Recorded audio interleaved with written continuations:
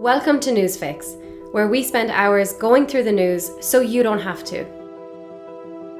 A month of war in Ukraine, 7 months of no school in Afghanistan, and centuries worth of sorrow in Barbados. It's Thursday, March 24th. Here's your Newsfix. Today marks 1 calendar month since Russia's invasion of Ukraine began. The attack has been described as a war in Europe on a scale and of a type we thought belonged in history. In the months since, more than 10 million people have been displaced, at least 3.6 million of them fleeing the country. President Zelensky has described the port city of Mariupol as Armageddon, and the Pentagon has said up to 10% of Russian forces have been lost in the first month of its war. On Wednesday, the Biden administration formally declared war crimes were being committed in Ukraine by Russian soldiers. The statement also said it was an unprovoked and unjust war of choice. Also on Wednesday, a Russian journalist called Oksana Belina was killed by Russian shelling while covering the war in Kyiv. According to BBC News, Belina had previously worked for opposition figure Alexei Navalny before leaving Russia. In terms of what's happening today, well, it's safe to say a lot of the coverage will focus on Brussels, with 3 summits on the agenda. EU leaders will gather, as will G7 countries, and there will also be a summit involving the heads of state of NATO members, with President Biden participating in all 3. An Axios report said it was expected that NATO members would agree to significantly increase its presence in Eastern Europe, namely Bulgaria, Hungary, Romania, and Slovakia. In terms of what else is happening, President Zelensky has called upon people in all parts of the world to protest in support of Ukraine today. In just 2 weeks, President Zelensky has addressed 10 parliaments, receiving standing ovations everywhere. On April 6th, he will also address Ireland's Dáil and Seanad.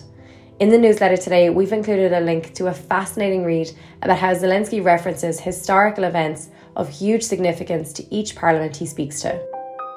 Now in other news, Madeleine Albright, the first female US Secretary of State, has died of cancer at the age of 84.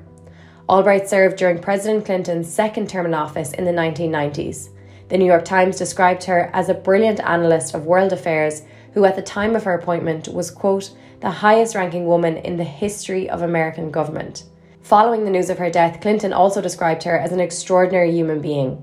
A native of Prague, Albright's family arrived to the US as refugees in 1948. They had left Czechoslovakia just 10 days after the Nazi invasion. Albright said she only learned of her Jewish heritage later in life. Now in our pin drop section, we're taking a look at what's going on in Afghanistan. It's been more than 7 months since the fall of Kabul and return to Taliban rule in the country. For months now, girls have not been permitted access to school. That was expected to change on Wednesday, but the Taliban announced a last-minute U-turn.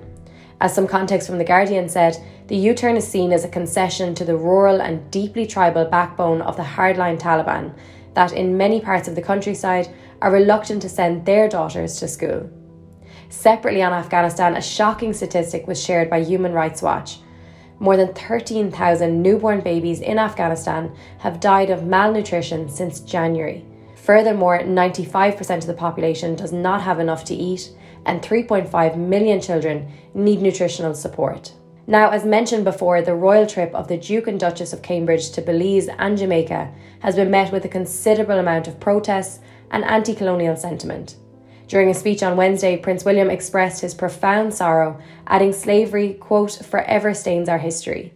His full quote said, I strongly agree with my father, the Prince of Wales, who said in Barbados last year that the appalling atrocity of slavery forever stains our history.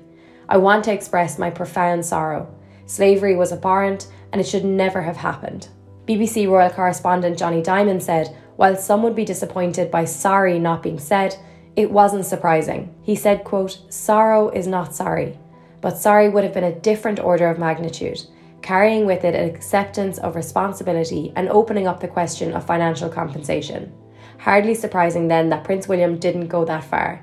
That would be a job for government, not royalty. Now, it might be a tough pill to swallow. A new contraceptive pill for men has shown signs of being 99% effective in preventing pregnancy, but has so far only been tested on mice. According to Sky News, a human trial is potentially going to begin in the second half of this year. The article said it could bring balance to the contraceptive burden. And lastly, something we are definitely watching out for, Jimmy Savile, A British Horror Story. In what looks to be a fascinating documentary releasing on April 6th, Netflix explores one of the most horrific cases of abuse in British history. As the streaming service noted, Saville was a beloved TV personality. However, within months of his death in 2011, an investigation prompted more than 450 horrific allegations of sexual assault and abuse, with victims as young as 5. You can watch the trailer for this in today's newsletter. We would highly recommend it. That's today's fix. Have a great day.